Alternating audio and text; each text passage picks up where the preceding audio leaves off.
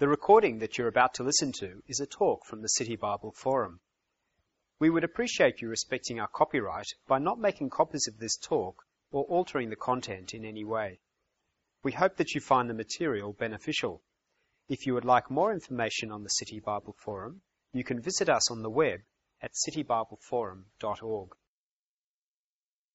Good afternoon and welcome to the forum today. My name is Russell Matthews. We want to welcome you to today's talk from Mark Hadley, The Hero Who Never Dies, Why Resurrection is Standard Hero Equipment. This month we've been doing The Forum Goes to the Flicks. We have a panel discussions and then also speakers that kind of come from the industry to be able to look at the opportunity, kind of considering where maybe film and the Bible maybe intersect. But today, if it's your first time coming along, just want to kind of make sure you kind of understand what you should expect today. Mark's going to come up. We're going to have him here in a minute and introduce him, kind of do a few questions about him. And then he'll give a talk for about 25 minutes or so. During that time, we encourage you to listen and go along with Mark for some of the different passages that he has here. But also, if you have questions for him based on his topic today, write down your questions on the small slip of paper on the inside of your outline, or on the screen there'll be an SMS number that you can send over any questions that you may have for Mark. Then after his talk, we'll kind of engage with Mark for a little bit on some of the key points that he's brought out and some of the key questions that you have. Our goal will be to be done by 10 to the hour so that you'll be able to get back to work on time without any problems. So, Mark, do you want to come on up and I'll introduce you? How are you? Good. Thanks. Thanks, man. Hey, there's a bio inside if you're interested in finding out a little bit more about Mark. But why don't you tell us a little bit about yourself? What is your interest, or what is your interest in this whole thing? Well, basically, I'm a scriptwriter, so that's what I do for a living. And I specialise mainly in documentary writing. So most of my material is historical or religious-oriented, which means I basically spend a lot of time in the Middle East or around parts of Europe, next to lots of sort of old buildings. That seems to be my forte, me and old buildings. Yeah, so you feel comfortable in here? Oh, I'm so at home sandstone. here. Yeah. All right, perfect.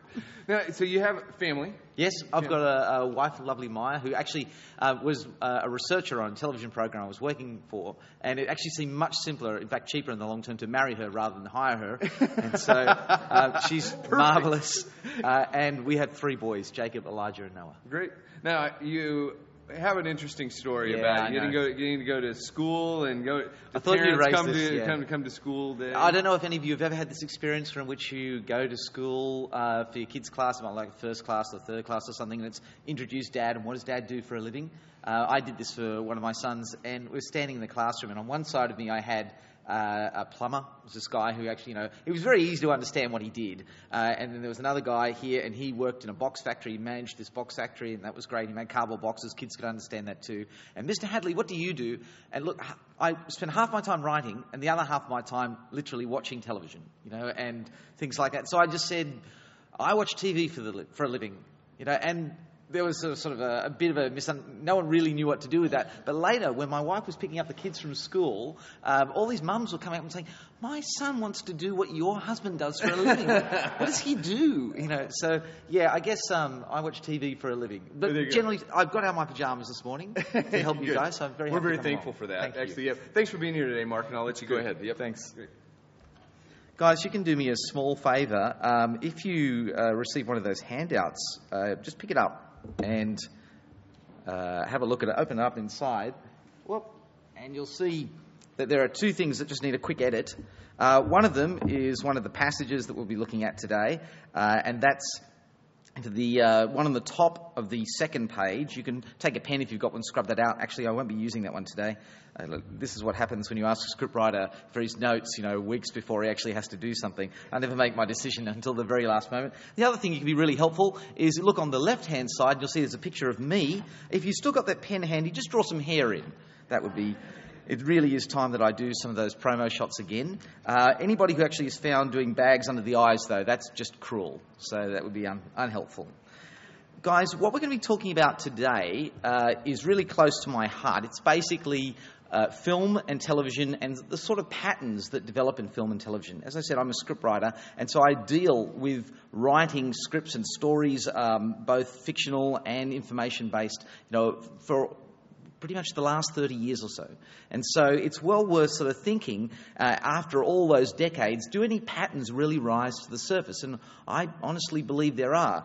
Otherwise, I don't know how I'm paying my mortgage, but it's true, there are. Here's one which I think you might recognise. Consider this scene. There are figures wrestling, maybe desperately together near the edge of a cliff. Or maybe they're not near the edge of the cliff. Maybe they're out the front of a building and there's a hail of gunfire. Or maybe in the background there's, in fact, a huge explosion going on. And it really doesn't matter, actually, because the best films probably have all three happening at the same time: the cliff, the gunfire, the explosion. And the fellow who you've been rooting for all along in this film, the hero, suddenly kind of makes a bit of a roll and disappears over that defining edge.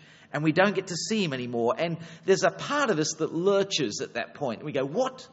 Dead? He's dead? He's gone? He was the hope for the whole film. How is she now going to get that pink Cadillac? How is he going to get to school in the end? How is everybody going to get home safely? But there's another part of us too that knows that's not the case. I mean, if we could, if we weren't respecting everybody's silence so much in cinemas, we might say, what? In fact, like my 9-year-old son is plainly keen on doing every time he goes to one of those moments. And it really wouldn't matter if it was a cliff. It could be an airlock. We've seen that one before. It could be the chasms of Moria. It could be Gandalf rolling over the edge. Whatever the setting, our hero has crossed this undefined and yet irrevocable line. On this side, life. On that side, death. And there is no coming back over it. But, as we sort of expect in part of our hearts too, for the millionth time since Cecil B. DeMille was a young boy, this grimy hand sort of claps the edge and drags, and then a face appears, and yes, the hero is back. He's crawling back over that abyss of nothing, and weary and triumphant, he, or maybe she, if it's Sigourney Weaver, she seems to do a lot of this too, is returned back from that place that no one was supposed to return from. And that is resurrection, Hollywood style. If you don't know what the word resurrection is, you can be forgiven. It's kind of a religious word, but basically it means rising from the dead.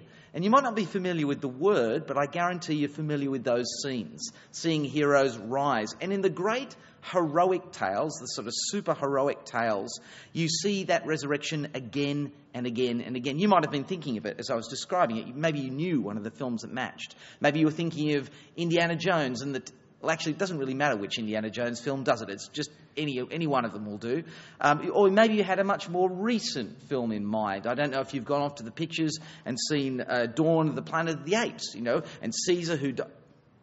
There may be spoilers in this talk for those people who have not seen these films. In any case, we'll just move on, and you can take it as read that these things are absolutely standard hero equipment. And that's what resurrection is, standard hero equipment.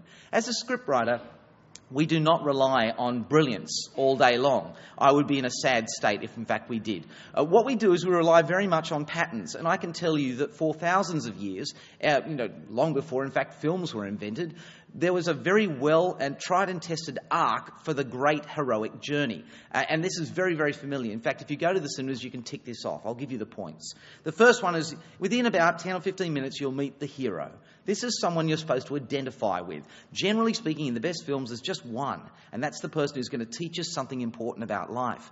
But then the problem arises, that which, brings out the lesson. Something has happened. Like I said, we could be in space, we could be in a domestic home, but there it is. The problem has arisen, and the problem usually gets worse. So maybe the hero's up a tree for some reason, and now someone starts throwing rocks at him, or there's a bear at the bottom, or the tree is looking weak and is about to fall over. And finally comes the resolution, and that's where the arc ends, where we learn what it is that the hero is going to teach us about getting on in life, what we actually need. Now, these stages can come in all sorts of shapes and sizes, and colouring in what the stage looks like is pretty much what a scriptwriter does. But if you stick to this arc, it's amazing how repetitively successful a story or a film can be. The unchanging variable, though, is the hero. There are some things about the hero that just basically always have to be true.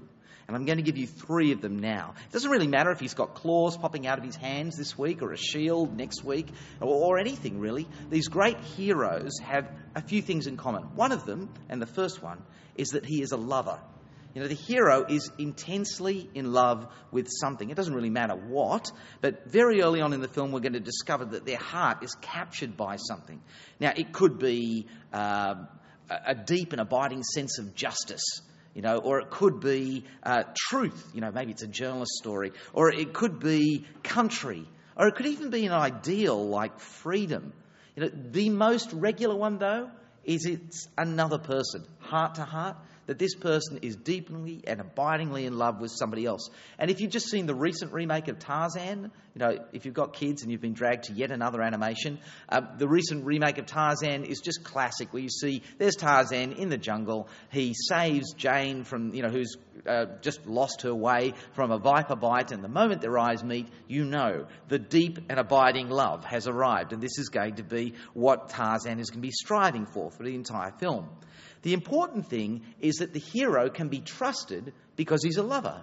We know what love is, and as human beings, we understand devotion, and so we can trust him. It doesn't even matter if it's one of those supposed anti-heroes, like, Vin Diesel is really famous for presenting. Riddick, this great anti-hero he's introduced us to, is really in love with freedom, and the ability to choose and live a life, that you define. There's some love. We can trust him because we know what love is and he knows what love is. The second thing about a hero, though, is that at some point he is going to be sacrificial. You see, at some point all the guns and the swords and the magic words and the insights and all those sorts of things, even his bravery, is just going to fail him. It's not going to be enough. And at some point that hero is going to trade himself for the love. For the sake of the love, he will lay himself down. Recently, I don't know if we've got any sort of Marvel comic film transition fans here, but if you saw The Avengers, you'll be familiar with Captain America. And if you saw even more recently The Winter Soldier, sort of the follow-up from Captain America, Captain America places himself in this amazing... He's clearly the hero, by the way. He's the one with the great big star. Okay, so he places himself in this amazing situation where he allows his former best friend called Bucky, who's been brainwashed to working for the enemy, you know how these things work, to basically pummel him almost to the point of death, just to prove that his friendship is strong enough to survive this. I think there are better ways. I would have sent a card, maybe flowers. That could have done it. But that is it. He's actually prepared to risk his life for the sake of the love of his friend. Okay, and this is where you see the other big element that the hero has to contend with come in, and that is death. You see, death is the great barrier which every hero comes up against, which every human being comes up against. The hero has to come up with an answer to death. Now, the death might not necessarily be physical. It could actually be the death of a career. It could be the death of a hope, an aspiration. One day I always thought I was going to write this symphony or something like that. But he's going to sacrifice that for the sake of the beloved. And that's when we come to the really interesting thing about the hero. You see, in those great superhero storylines, what we can't get away from is that even though the hero dies, the hero will rise again. You see, Hollywood tries to make, occasionally Hollywood tries to make death attractive. There was a film a few years ago you might have seen called Creation. It was about the life of Charles Darwin, and death figured fairly prominently in that film, and they tried really hard to make death look like a natural part of life, and the film was a complete and utter failure, and not just because Paul Bettany can't act to save his life. It was really just the premise was too much to stretch to, that death could be something natural. Okay? Or more recently, I won't say if you're a female member of the audience, but if it just so happened that you saw The Fault in Our Stars, which is a love story about two teenagers struggling on the edge of death. They have terminal diseases and they have to face death. They tried to make death look like, the acceptance of death look like a brave thing. But really, in the end, the fact that the film elicited so many tears at the end just went to prove that death was a sad thing, not something that we could all come to terms with. We can't accept death, and we certainly can't accept death in our favourite stories. So Sherlock Holmes does not stay in the grave. Harry Potter does not stay in the grave. We've got to get them out. We hunger for a resurrection moment, and most films oblige. A couple of months back, if you'd seen the X-Men, Days of Future Past, you would have had the wonderful opportunity of seeing Wolverine die in the past, present and future and resurrect 3 times, because we just can't get enough of a superhero who will not die. This resurrection moment, though, The best ones have something else tied to them. You see, the hero doesn't just come back for the sake of the hero, to prove a point. You can't kill me, I'm unkillable. Wolverine would get pretty boring after a while if that was all he was going to do, walk through flaming walls of fire and things like that, just because he can't die. No, the hero comes back for us. He comes back to save us. And so if you have a look at Indiana Jones, he's climbing over that cliff. Who is he climbing over the cliff for? Because he doesn't like hanging on cliffs? No, he's climbing over for Willie Scott, to save her. Gandalf returns to Middle-earth to save Middle-earth, okay? And when we see the final instalments of the Hunger Games, Katniss Everdeen is going to come back, even though everybody thinks she's dead, for the sake of all of those people that she's left behind, not because you can't keep a good woman down. Now, these are the things that we have to keep in mind as you notice these films. As the arc plays out, the hero comes back to defeat death, and we expect his return to have implications for everybody he left behind. Wow. Now, there you go. That's the sort of thing I would cram in a couple of days of lecturing and communication and stuff like that. I hope you feel, topped up to the full. But let me stop for a moment and just say there's a real danger in understanding how all these arcs work. Let me see if I can illustrate. I'm learning Japanese at the moment. This is mainly an attempt to keep Alzheimer's at bay. But I'm learning Japanese because, I'm interested in the culture, and I'm writing something at the moment, a project that requires me to really immerse myself in that culture.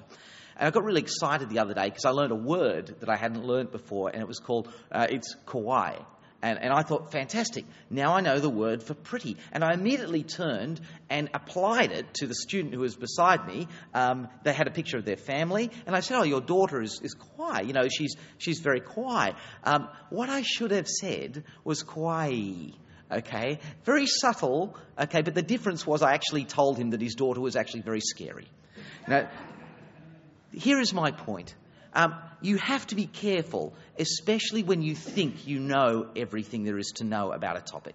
So when you pick up these storylines and you suddenly see these arcs and you think to yourself, I can just apply this to anything I read now, the danger is a really postmodern one. And that is that you think that everything that looks like a story is in fact a story. But the truth is that stories have always been teaching tools. They point to something. Do you remember when I said at the very beginning, we actually had this idea of the great lesson the hero is taking us through? Well, there is a reason that these things are told. And sometimes what we think is actually just another story is in fact the point. Okay, so for example, if you've ever thought of applying these sort of story techniques to the Bible, it's a text, it's one of many holy books. I've spent the last 15 years at least really studying holy books from religions across the planet as I write documentaries and things like that. And it's just very interesting. You could say to yourself, okay, well, I can take this story feature and I can apply that. If you have a look at the handout that I gave you, you'll see there's a passage from 1 Corinthians, this is the first one. Let me just sort of have a quick look at some of these bits of it. So I'm reading out from 1 Corinthians chapter 3. For what I received, I passed on to you. So this is a fellow called Paul writing. What I received, I passed on to you. Oh, okay, so maybe there's this tradition or this epic story he's passed on. As of first importance, that Christ died. Okay, so we've got the hero and he's died for our sins according to the scriptures. He was buried. Okay, so he's crossed that irrevocable line and he was raised on the third day. Well, isn't that just the resurrection arc? Aren't we expecting that in the storyline? Well, have a look at Mark 8. It's just underneath it. Jesus then began to teach them that the Son of Man must suffer. So we know the hero is the Son of Man. He's got to suffer. He's going to get up a tree. He's going to be rejected by the elders, the chief priests, and the teachers of the law, and he's going to be killed. Okay, so now they're throwing stones at him. It's got even worse. And then he's going to rise again. Well, isn't that just the arc? Again, the great heroic arc. And so some philosophers have actually looked at the Bible and said this is just a wonderful example of the same storylines we've been observing through cultures, throughout time, all over the planet. The problem is, though, and I can say this fairly authoritatively, is that having read many of those sacred texts for quite a long time now, they're really quite different. You can't just lump them all into one category. So the Bible presents itself as a history, not as a story. Predominantly, it's setting itself in quite verifiable time and place. So the Bible accounts are placed in Places not like Moria, but like first century Palestine and Jerusalem. And look how strongly Jesus' key disciples greet this news. Have a look at Mark 8:32 again. The response to Jesus speaking plainly about these things in verse 32 is, "And Peter took him aside and began to rebuke him." Rule number one in writing any script: know your audience. If Jesus is telling a story here that people should somehow accept and just embrace as a teaching tool, he's got the audience wildly wrong. Peter is not going to be buying tickets here. You see, interestingly, Jesus is speaking into a culture that has no heritage of a hero rising from the dead. Now that is crazily unique in terms of human cultures. It's amazing. Now, the Jews did have a culture of there being a resurrection at the end of time in which everybody would get up together and God would judge all humanity. But they had no idea that the Messiah, that's their chief hero in their culture, who was finally going to come, was actually going to die and rise again. So that's what you see Peter reacting to, this incredibly unfamiliar idea. But does Jesus say, "I'm sorry, I got the story wrong there. You're right. What I mean to say is that this is..." No, what he says is this is actually God's plan. In the strongest possible terms, he says, you've got it so wrong, you might as well be Satan. And so it also explains to some degree why Paul, who's writing in the Corinthians, feels the need to not just present this great arc, which we kind of recognise, but also tie it into human history. So have a look back at 1 Corinthians 15, and what does he say? And then Jesus appeared to Cephas, to the 12, to more than 500, to James, to all the apostles, and finally to me. He's not trying to say this is a story. He's trying to say this is an event. Now, this is where I really feel like it's important that if you want to follow something and see it at the cinemas and then maybe have a look and compare it with what you're seeing at the Bible, you make this distinction. You see, the Bible's resurrection story is not just another one of those many heroic stories. Let me suggest that those stories actually prepare us for the Bible's resurrection story. Like breadcrumbs scattered through history that we might follow it to the actual destination. Let me see if I can illustrate this by using a film, because why not? I'm a scriptwriter. If anybody has seen the film a couple of years ago called Prometheus, anyone? Yeah, there you go. So it's like the Ridley Scott reboot of the Alien franchise. Anyway, if you haven't seen it, spoiler alert. Okay, there's this actress called Noomi Rapace, and she stars as an archaeologist called Elizabeth Shaw. And she discovers amongst all of these cultures separated across the planet and time who've never had contact with each other, these star maps, and she interprets and they're the same star maps, and she interprets these indications that the creators, whoever they are, would actually like us to be in touch with them. Now, truth be told, things don't work out terribly well for Noomi, so that is actually a horror movie if you want to follow it through. But all over the world, we're actually seeing the same thing. We're seeing a scattering of the same story types, the same hero, a loving, sacrificial, death-defeating hero. You'll find them separated by time and culture. Cultures have had nothing to do with each other. You'll find them manufactured fresh for your cinema and for the bookshelves. You'll find them there, the hero who's above all another, who faces death so that those he loves don't have to, and rises from the dead to complete their salvation. Does that sound familiar? Well, it should. Because you see, the story continues to resonate again and again with us in a multitude of forms, because it was actually written large as life in first century Palestine. Jesus came, Jesus died, and he rose, not simply just to prove a point, but with a benefit in mind for everybody else. Look, if you like, the best elements of those great heroic tales that we like are like a shattered mirror. Some of them are less clear than others. They're fragments still.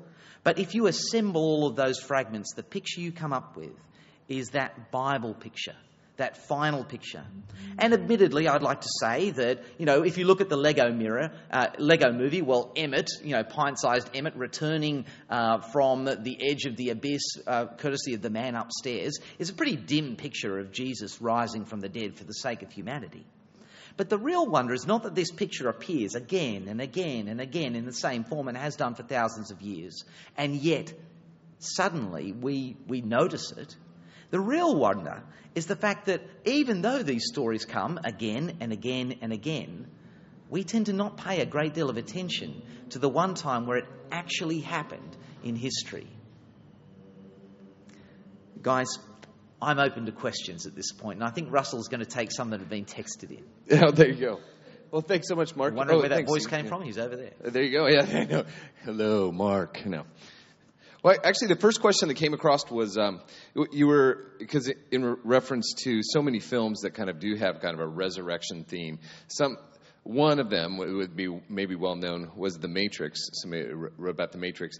What's the danger of applying? Because many people kind of thought, oh, this is a Christian film or has a Christian kind of idea about it.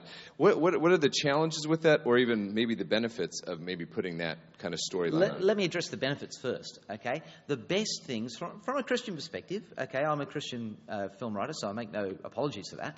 From my perspective, the best things you will see in film can often provide wonderful insights into how we should feel about God, or how we should approach some of the ideas that you'll find, mirrored or picked up or explained in Scripture. But here's the danger. You see, when I write for a visual medium, I write for other mediums. I write for print as well. When I write for a visual medium, I don't aim to teach you all of the information about a topic. What I tend to do is try and change the way you feel about a topic. Let me see if I can illustrate that. So, Saving Private Ryan may not be the best document to go to get everything you need to know about World War II, but it certainly is a wonderful way to understand how to feel about the sacrifices that were made. Likewise, The Matrix can actually shift our way of thinking about a hero who actually gives up everything, or maybe, in this case, in that story, a man who realises that the world is actually a construct and the real world is something he thought was just a fairy tale sitting behind everything. So that's fantastic as an illustration of what life is really like if the spiritual world is really real. Okay, but if you go to The Matrix and try and build the first church of Neo, you're in real trouble because you're not going to get everything you need. Right. So that's basically what I'd say. Okay. Well, great. I forgot to remind you, if anybody does have any written questions, Craig will pick those up for you if you'd like. If you just hold your hand up if you have any questions, and we'll get those up here to Mark. Also, if you still want to, the SMS number is there on the screen, so if you do want to send in an SMS question, you can do that also. All right, here's one of the written questions. How come Muhammad, Buddha, Moses, Zoroaster don't come back from the dead? Look, there's a different answer for almost every one of those, so I just have to be very careful because I'm now going to make some broad sweeping statements.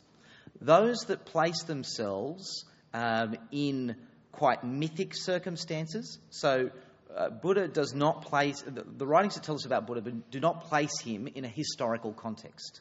Okay, it's very hard to track down when any of these things happened or where they happened. It's not placed that way. If you compare it with, say, a biblical account, the Bible writers are sometimes, annoying in the way that they want to say it was in this person's reign at this particular place on that side of the river and that sort of stuff. So they go to a lot of trouble.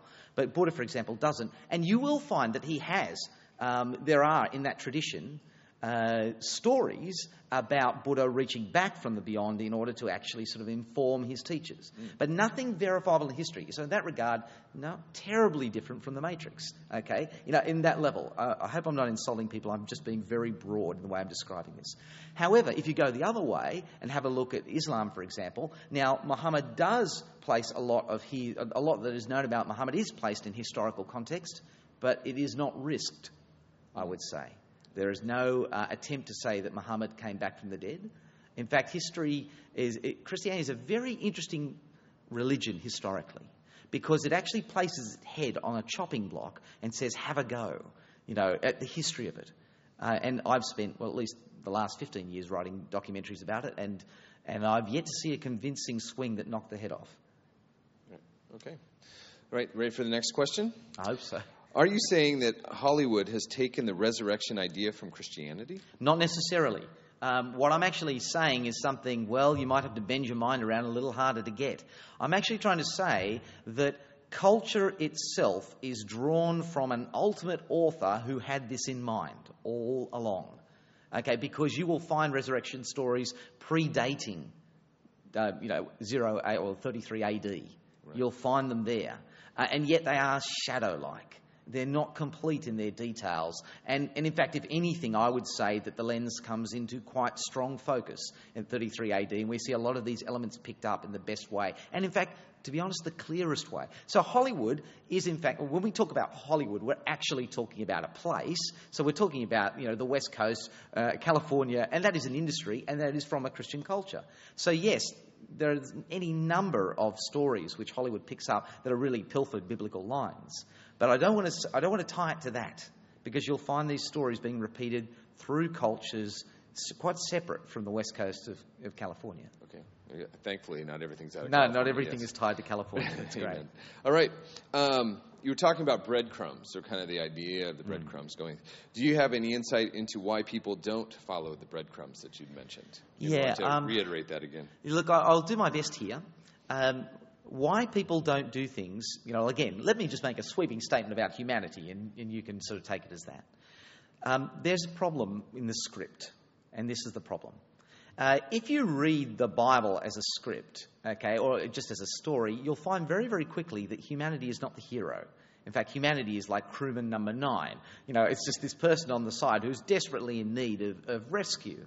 And that is a very hard position to come to as a human being, because the whole point of Hollywood scripts, and there is a point in which we jump the tracks, is that the hero is someone we can identify with and hopefully aspire to be. We end up being the hero. We want to be Captain America. We want to be Sigourney Weaver. We would do that, wouldn't we? That's how we feel.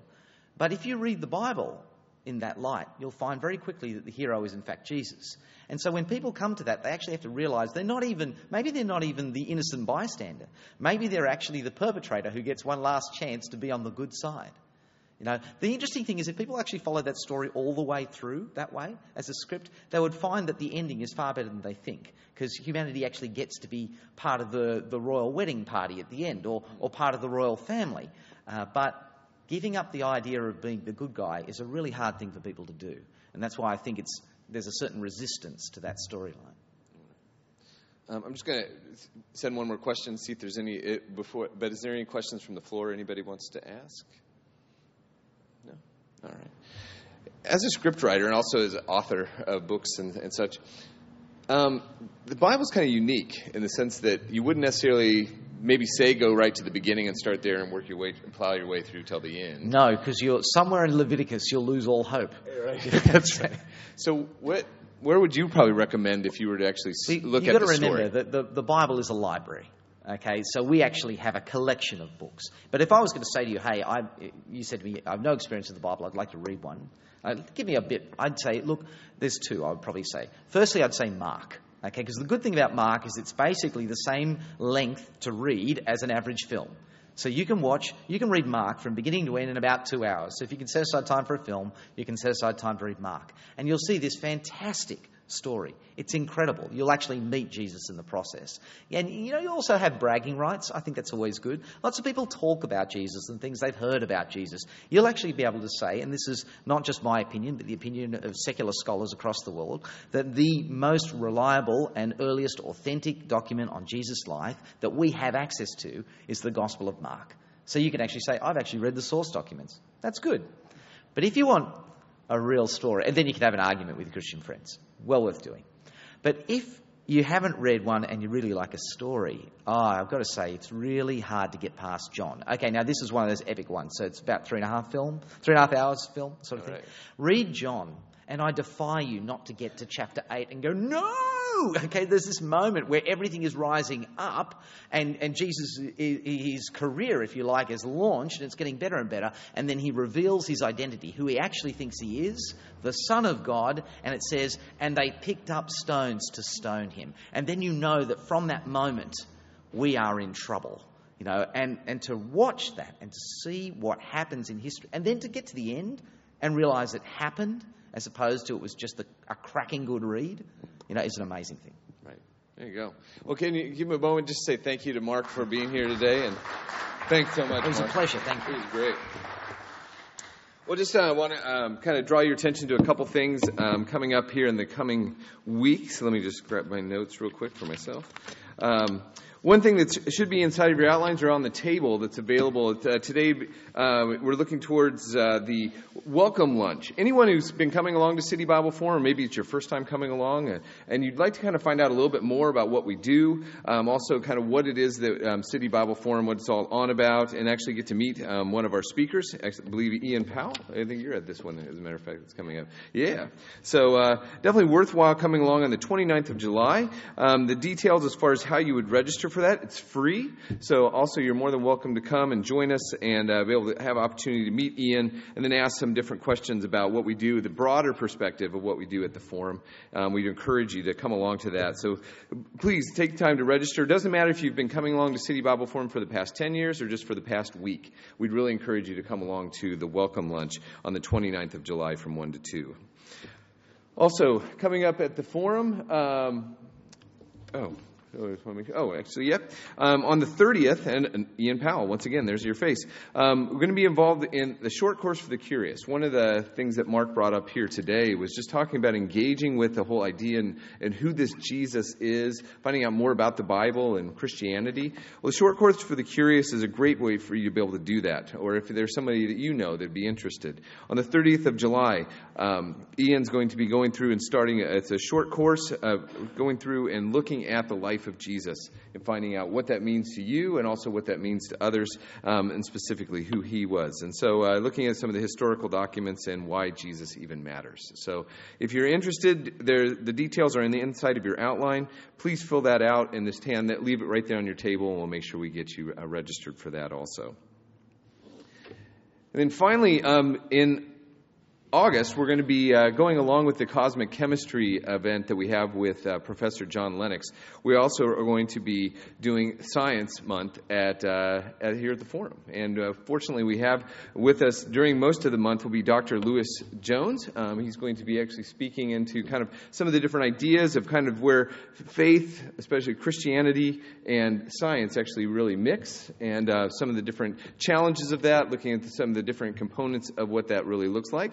And we're going to have a panel discussion, and we've just been finalizing the details, and we'll have that announced here pretty soon, who's going to be on that panel during Science Week, which will be the third week there in August. And just as just a plug, we encourage you to come along to the Professor Lennox event that'll be on the 25th of August from 7 to 9 right here at Town Hall. Definitely worthwhile in coming along and hearing from Professor Lennox. Well, next week we finish up with the Forum at the Flicks, and Ben McKecken will be our speaker next week, and he'll be looking at what makes a movie legendary, the greatest movie of all time. So we look forward to seeing you next week. Thank you again, Mark, for being here today, and we hope to see you all then. Bye.